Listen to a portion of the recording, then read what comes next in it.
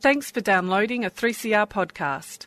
3CR is an independent community radio station based in Melbourne, Australia. We need your financial support to keep going. Go to www.3cr.org.au for more information and to donate online. Now stay tuned for your 3CR podcast.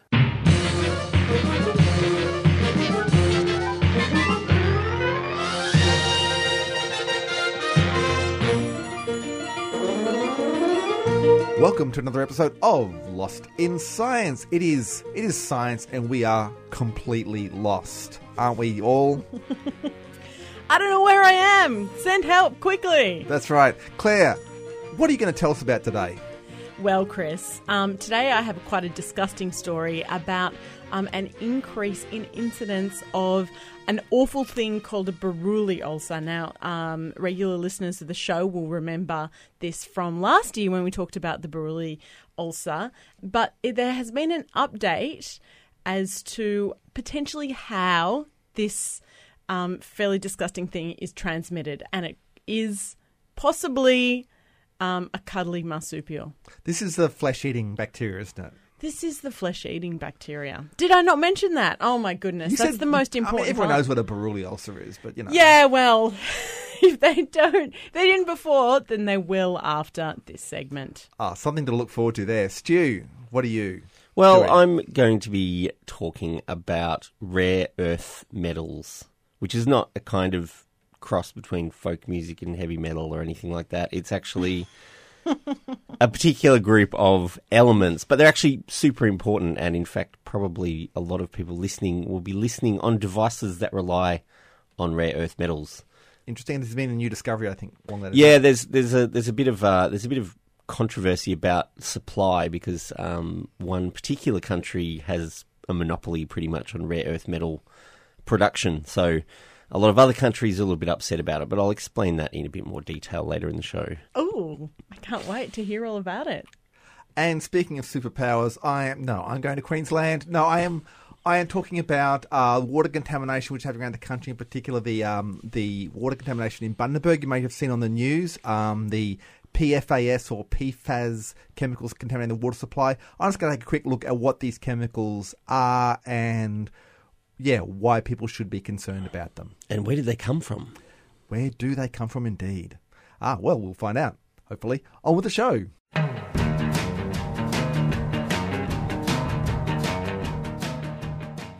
So, something not for the faint-stomached today. I'm going to be talking about a flesh-eating bacteria. And that's something we've talked about on the show before. Yeah, we did. We spoke to Tim Stanier last year from University of Melbourne. He was saying, probably don't panic about it. You can treat this thing. It's not really that big of a deal. But apparently it seems to be getting a bit worse. Yeah, well, it's in the news again, this flesh-eating bacteria. You might have heard about it because there have been reports of an epidemic. And specifically, it's called a Buruli ulcer. And that's what you were talking to Tim about last year. Yeah, that's right. And they actually used to... There was an outbreak in the 40s, I believe, Tim was telling me about. And they called it the Bairnsdale ulcer because that's where it was centred around. They had a little epidemic back in the 40s. Really? Yeah. So hang on, where is this current outbreak that seemed to be concerning us all at the moment? Well, it's on the rise in the world, but specifically in Australia. And it has been noted in a paper that's just been released in the Medical Journal of Australia that it is on the rise and it is getting worse in parts of Australia, specifically in Victoria. So this ulcer it's an infectious disease and it causes severe destructive lesions of skin and soft tissue. So, I mean, it isn't nice. It's not very, very nice at all. The offending microbe is called the Mycobacterium ulcerans. And, so the Medical Journal of Australia has experts in the field calling for an urgent scientific response. And that's because we've seen a large spike of people getting this awful disease. So, what does an epidemic in Australia look like? According to the lead author, Associate Professor Daniel O'Brien, we're seeing cases rapidly increasing number, but also occurring in new geographic regions. So, for example, 2 years ago, there were 182 new cases reported in Australia, which was higher than ever before. And then last year, this jumped again to 236 reported cases. So that's an extra 51% on the year before. So it's getting higher and higher. Yeah, so that's why they're now reporting it, and they're now also publishing this information just to get the word out there that this is something that's that people need to be aware of. So is it? Yeah. So is it all across Victoria? Is that what we need to be? Anyone in Victoria needs to be worried, or what is the situation? There are some specific places that the reports and that the diagnoses are coming from. Mornington Peninsula and the Bellarine Peninsula, but in pockets, like not the whole of the peninsula. Oh, okay. In specific areas. So when we talked to Tim last year, it was pretty much confined to the Mornington Peninsula, and somehow it's gotten from there to the other side of Port Phillip Bay, which is a fair distance away. Yeah, well, I mean, the mind boggles as to how it got from one side of the peninsula to the other. Yeah, how does the bacterium catch the ferry across? Indeed, because there is a ferry for non-Victorian, non-Melbourne-based people. There's a ferry that goes from one side of Port Phillip Bay to the other. Yeah. And I mean, I guess a bacteria crosses that ferry via things with legs, like humans and animals. And I guess if someone infected sort of went from one side to the other and then got bitten by a mosquito or something, then it could spread around that way. Or maybe a mosquito caught the ferry. So do we know how it's transmitted? Is it via mosquitoes? Or? We don't know how it's transmitted yet. That's one of the main issues with this disease. But, I mean, let's just back up a little bit. I want to give you a bit more of a gruesome overview of it, if that's okay. Please, make me ill. All right, okay, good. So let me flesh out the details for you, Chris. The first sign of infection of the Buruli ulcer, it's usually like a painless lump on the skin. So something like an insect bite. But, of course, it is a lot more than that. It's a slow-moving infection, so it burrows into a layer of fat that's between your skin and the lining of your muscles. And it's there that the infection takes hold. It spreads sideways through the body, destroying tissue, eating tissue along the way. And then, eventually, oh, Chris, hold on, it erupts back through the skin to form an ulcer. So it's a really nasty, nasty bacteria. Are you all right? Yeah, I'm fine. Do you need to go get some fresh air for a moment? I'm okay. Yeah, so those with the infection often have no idea that it's taken hold until the ulcer appears. And then when it does, it's super painful, as you can imagine, and it can require up to 8 weeks of antibiotics. At this stage, it's treatable with antibiotics and with surgery in some cases. Luckily, in Australia, we have the antibiotics and we've got, the hospitals that can deal with this. But a lot of doctors don't know what it is, right? Yeah. A lot of I don't think there's been good enough ongoing training for GPs and people to recognise it when they see it, so that they might not be giving it the right antibiotics to solve the problem. I guess it was previously uncommon, then a lot of doctors would not have seen it before and would be unfamiliar with its presentation. Yeah, absolutely. Luckily, in Victoria, we do have an internationally renowned expert in the ulcer. So Professor Paul Johnson's been studying the infection since 1993. He's actually been accredited with developing a highly accurate diagnostic test for that specific species of bacteria, which is great. But obviously the challenge now is to work out how exactly it's transmitted. So have a look at the sort of, I guess, the epidemiology of it, how it's transmitted, how it's spreading, what's going on. I can see you pointing a finger, Claire. Your finger is getting up. You want to blame someone in particular. I want to blame, I don't want to blame someone, but someone wants to blame. The researchers. Yeah. Want to who blame should someone. we blame? Who should we blame? Who should we point the finger at? So, who? Now, this is Can we guess? This is what you should. This is what you should know about the bacteria. It's been found endemic in koalas and possum communities in Australia. So researchers have been making some guesses. Their main hypothesis for how the bacteria spread is actually a combination of ringtail possums and mosquitoes. Yeah, I know. Kind of a crossbreed between the two. Well, so their Cutest hypothesis... little mosquitoes ever. little ringtails. They're hypothesizing that the bacteria gets into the possum population and then it contaminates the possum feces. So then possum poo is everywhere, and then mosquitoes then, I don't know, find themselves on this possum poo. Did mosquitoes do that? Or maybe the possum feces would contaminate water in which the mosquitoes mosquitoes are are breeding, breeding in. and then they carry the bacteria with them, and then That they would bite make a lot on more person. sense. He's good, isn't yeah, he? yeah, that hypothesis makes a lot more sense. Yeah. Anyway, and then people are picking it up from these Mosquito bites. feces-ridden Mosquito. mosquitoes. Because they're asking these people, have you touched any possum feces? And they go, no, it must have been a mosquito. Yeah, Do you think there's a whole population of people who are secretly touching possum feces? I think No.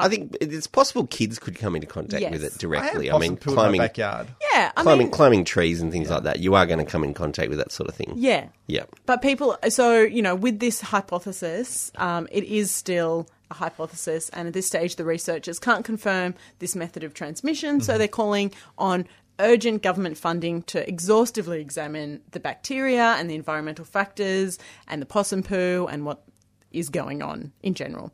But with such terrifying, disgusting alternatives, let's hope the researchers get the funding they need to work out everything that they need to know about the Buruli ulcer to help Australians and hopefully people struck down with the disease around the world. I'm Maggie Adair Pocock, and you're listening to Lost in Science on 3CR.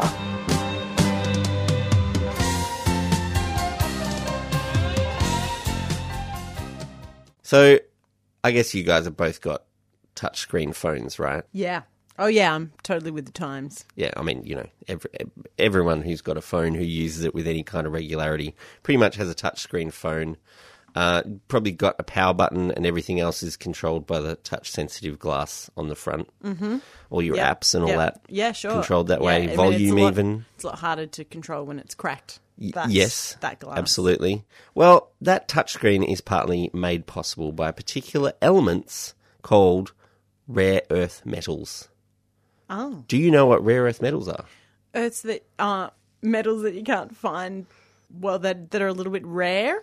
It's actually a bit of a misnomer. So, Hey, wait. Are you doing one of these in your element things, but you're going to cover a bunch of elements at once? yeah. Okay.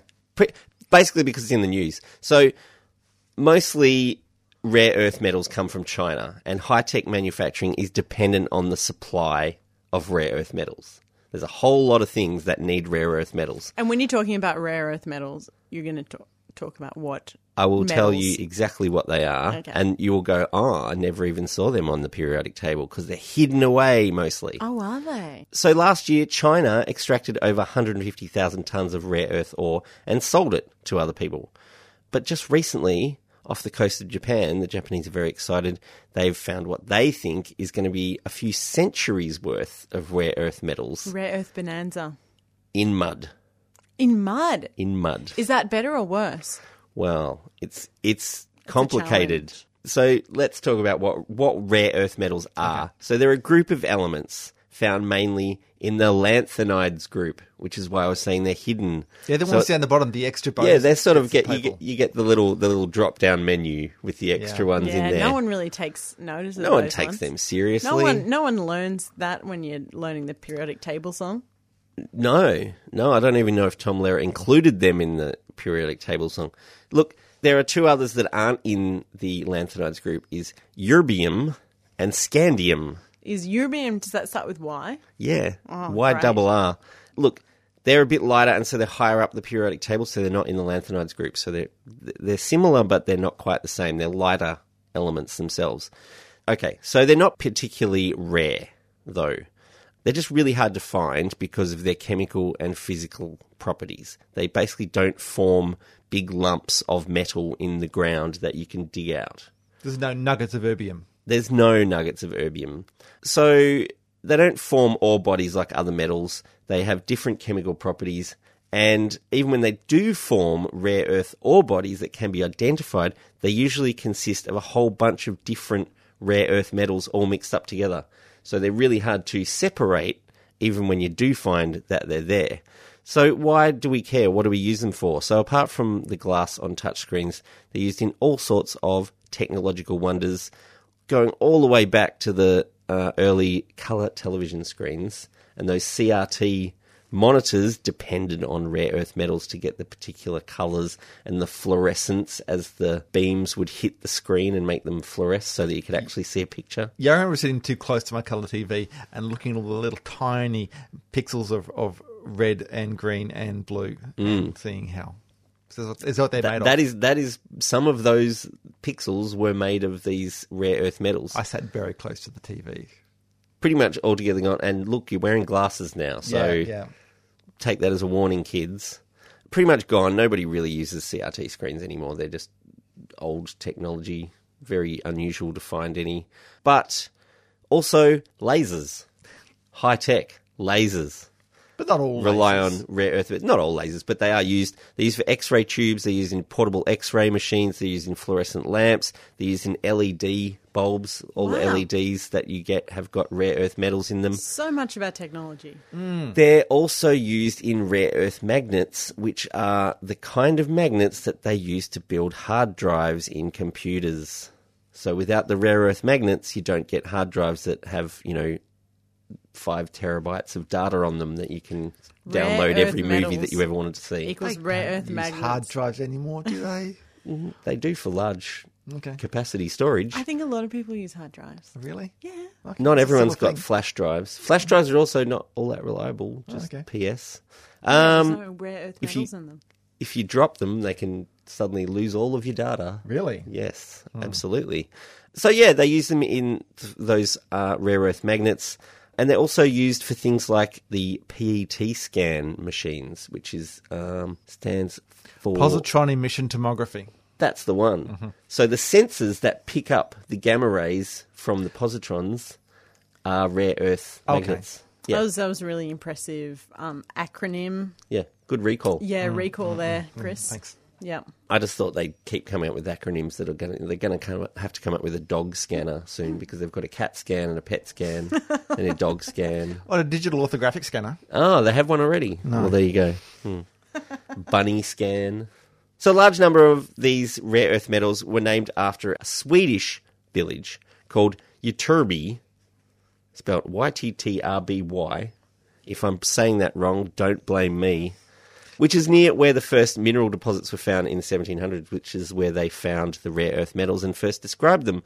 So among the 17 in the rare earth metals group, there's yttrium, ytterbium, terbium, and erbium, which are all just slightly unimaginatively named after the same town. That is pretty dull. It is pretty dull. They just couldn't think of a better name. They all came from this one town. We'll just have variations of the name of the town. It's a little short-sighted as well.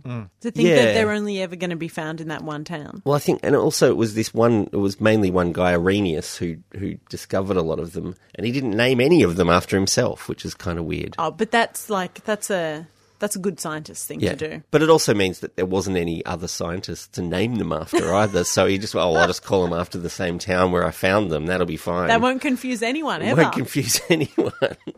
They're rare. Who's going to know? Who's going to care?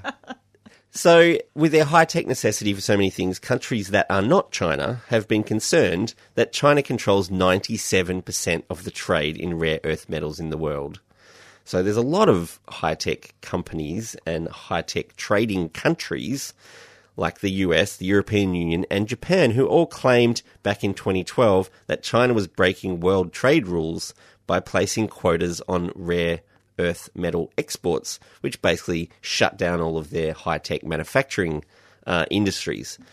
So in 2015, China backed down and dropped their quotas on sales, but all of the trading partners who were involved with them at the time sort of thought maybe it was a good idea to start looking for their own rare earth metals all around the globe so that they could not have to be reliant on someone else controlling the supply.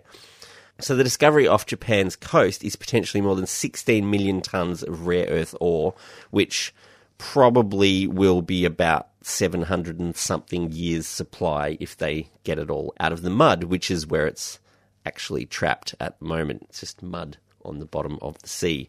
There's a big drawback to that, is that most of that mud is 5 kilometres underwater, and there isn't any technology currently capable of extracting ore from 5 kilometres underwater. It's not like natural gas or oil, which is a liquid and you can just sort of suck it up through a tube.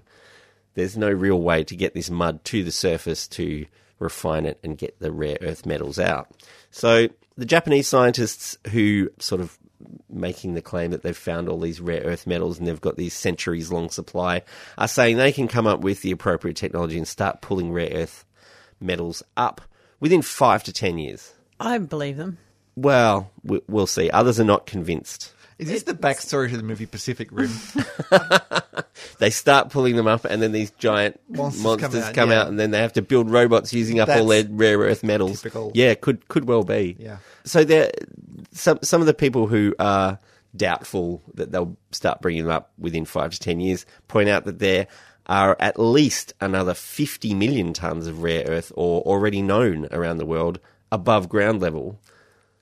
The problem being that a lot of it is in Brazil and Russia, both of which are countries that the EU and the US don't really negotiate very well with at the moment. So certainly that is going to be a problem, and finding a friendly source of rare earth metals that they can easily access is going to be fundamental. And I guess cooperation between those particular trading groups is currently more rare than the metals that they're looking for. Across Australia on the Community Radio Network, you're listening to Lost in Science.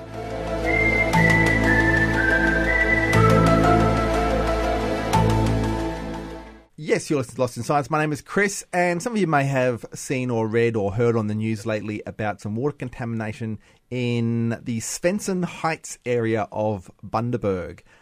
Water contaminated with these PFAS chemicals, PFAS chemicals. Maybe you didn't pay as much attention to it as me because I am from Bundaberg. My sister and my aunt and uncle all live in that area affected. So, yeah, I took a personal interest in it. And it has been on the news, though. I mean, you don't need to have a Google alert out on Bundaberg to have seen this. You do not have to have a Google alert for Bundaberg contamination, no. So if people haven't heard, what is contaminated? Is it the town drinking water supply, or is it groundwater? It was groundwater. It was a bore that was supplying the drinking water, the tap water. Yeah. Right. So they have now diverted to another source. Okay. Is this part of the Great Artesian Basin? No, I don't believe it is. Okay. Well, maybe it's all connected. I don't know. Groundwater is it's a mystery, Claire. It's a mystery.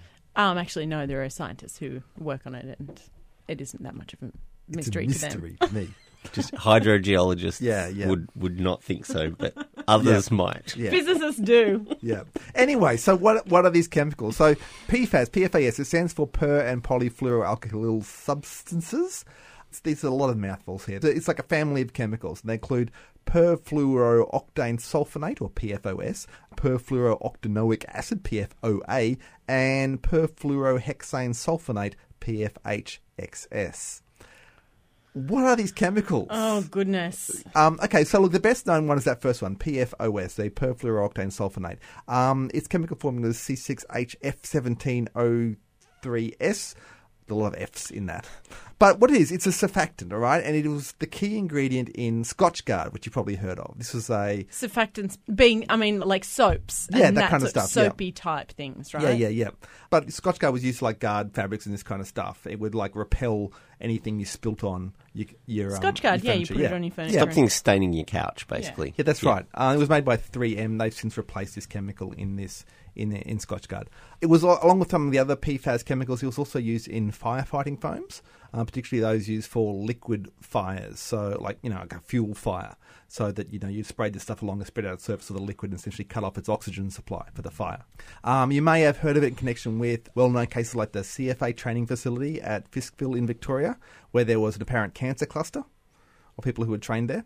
Also, it's been found at numerous Air Force sites around the country, including Williamtown near Newcastle, Oakey in Queensland, and in Northern Territory at Katherine, Adelaide River and Batchelor.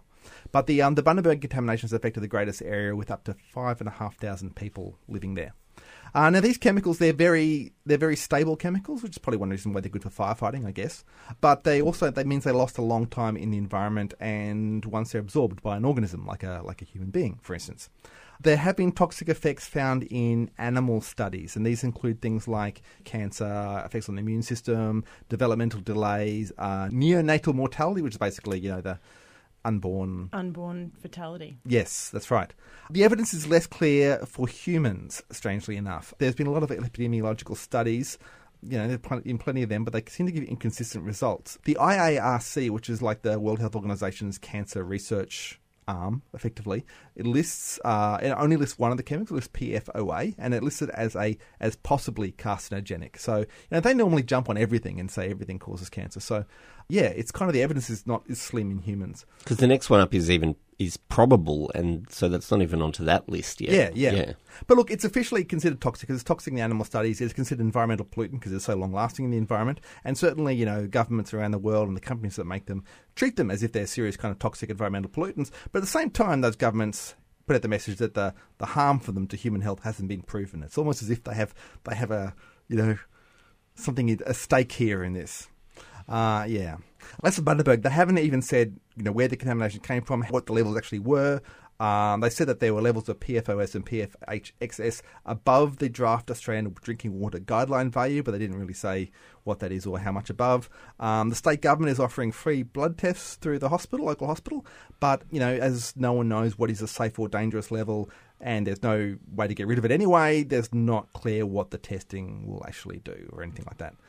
So it's really hard to know what to think in this situation, like I said, they've redirected, they've got a different source of water now, but as it bioaccumulates, it's the historical usage that matters, and no one knows how long that could have been, because the airport isn't too far away from there, but no one seems to be able to say this is when it was first used there, or it's a lot of unknowns. Yeah, I guess the message they're putting out is not to panic, because the harm is certainly not proven, but it is one of those ones where it's kind of suspicious that no one is actually saying much, and it is, as the other cases around the country have shown, is one where you really need to hold the powers that be to account. And that is it for another episode of Lost in Science. You've heard all about flesh-eating bacteria. Yum. We've heard about those rare earths, all named after the same Swedish town. Yeah, not very creative, but very important. Yes, and we've heard the disturbing tale of PFAS, and I guess, that the message there is, what do we say, Claire? If you are concerned, go see your doctor. Anyway, Lost in Science, it is recorded in the studios of 3CR in Melbourne. It airs across Australia, the Community Radio Network, with the generous support of the Community Broadcasting Foundation. We'd love you to get in touch with us. Please send us an email at lostinsci@gmail.com or message us on Facebook. You can like our page, Lost in Science, on 3CR, or you can tweet us on Twitter. We are just Lost in Science 1, I think, at Lost in Science 1. Or find our podcast on any podcast service. If you find us on iTunes, please give us a good rating and review, because what that does, it'll list our rankings in the searches so other people can find us, which is a great thing, because we want to share the love, don't we? The love is what we want to share. Or you can just find us on the radio. At the same time next week, Claire, Stu and Chris will get Lost in Science.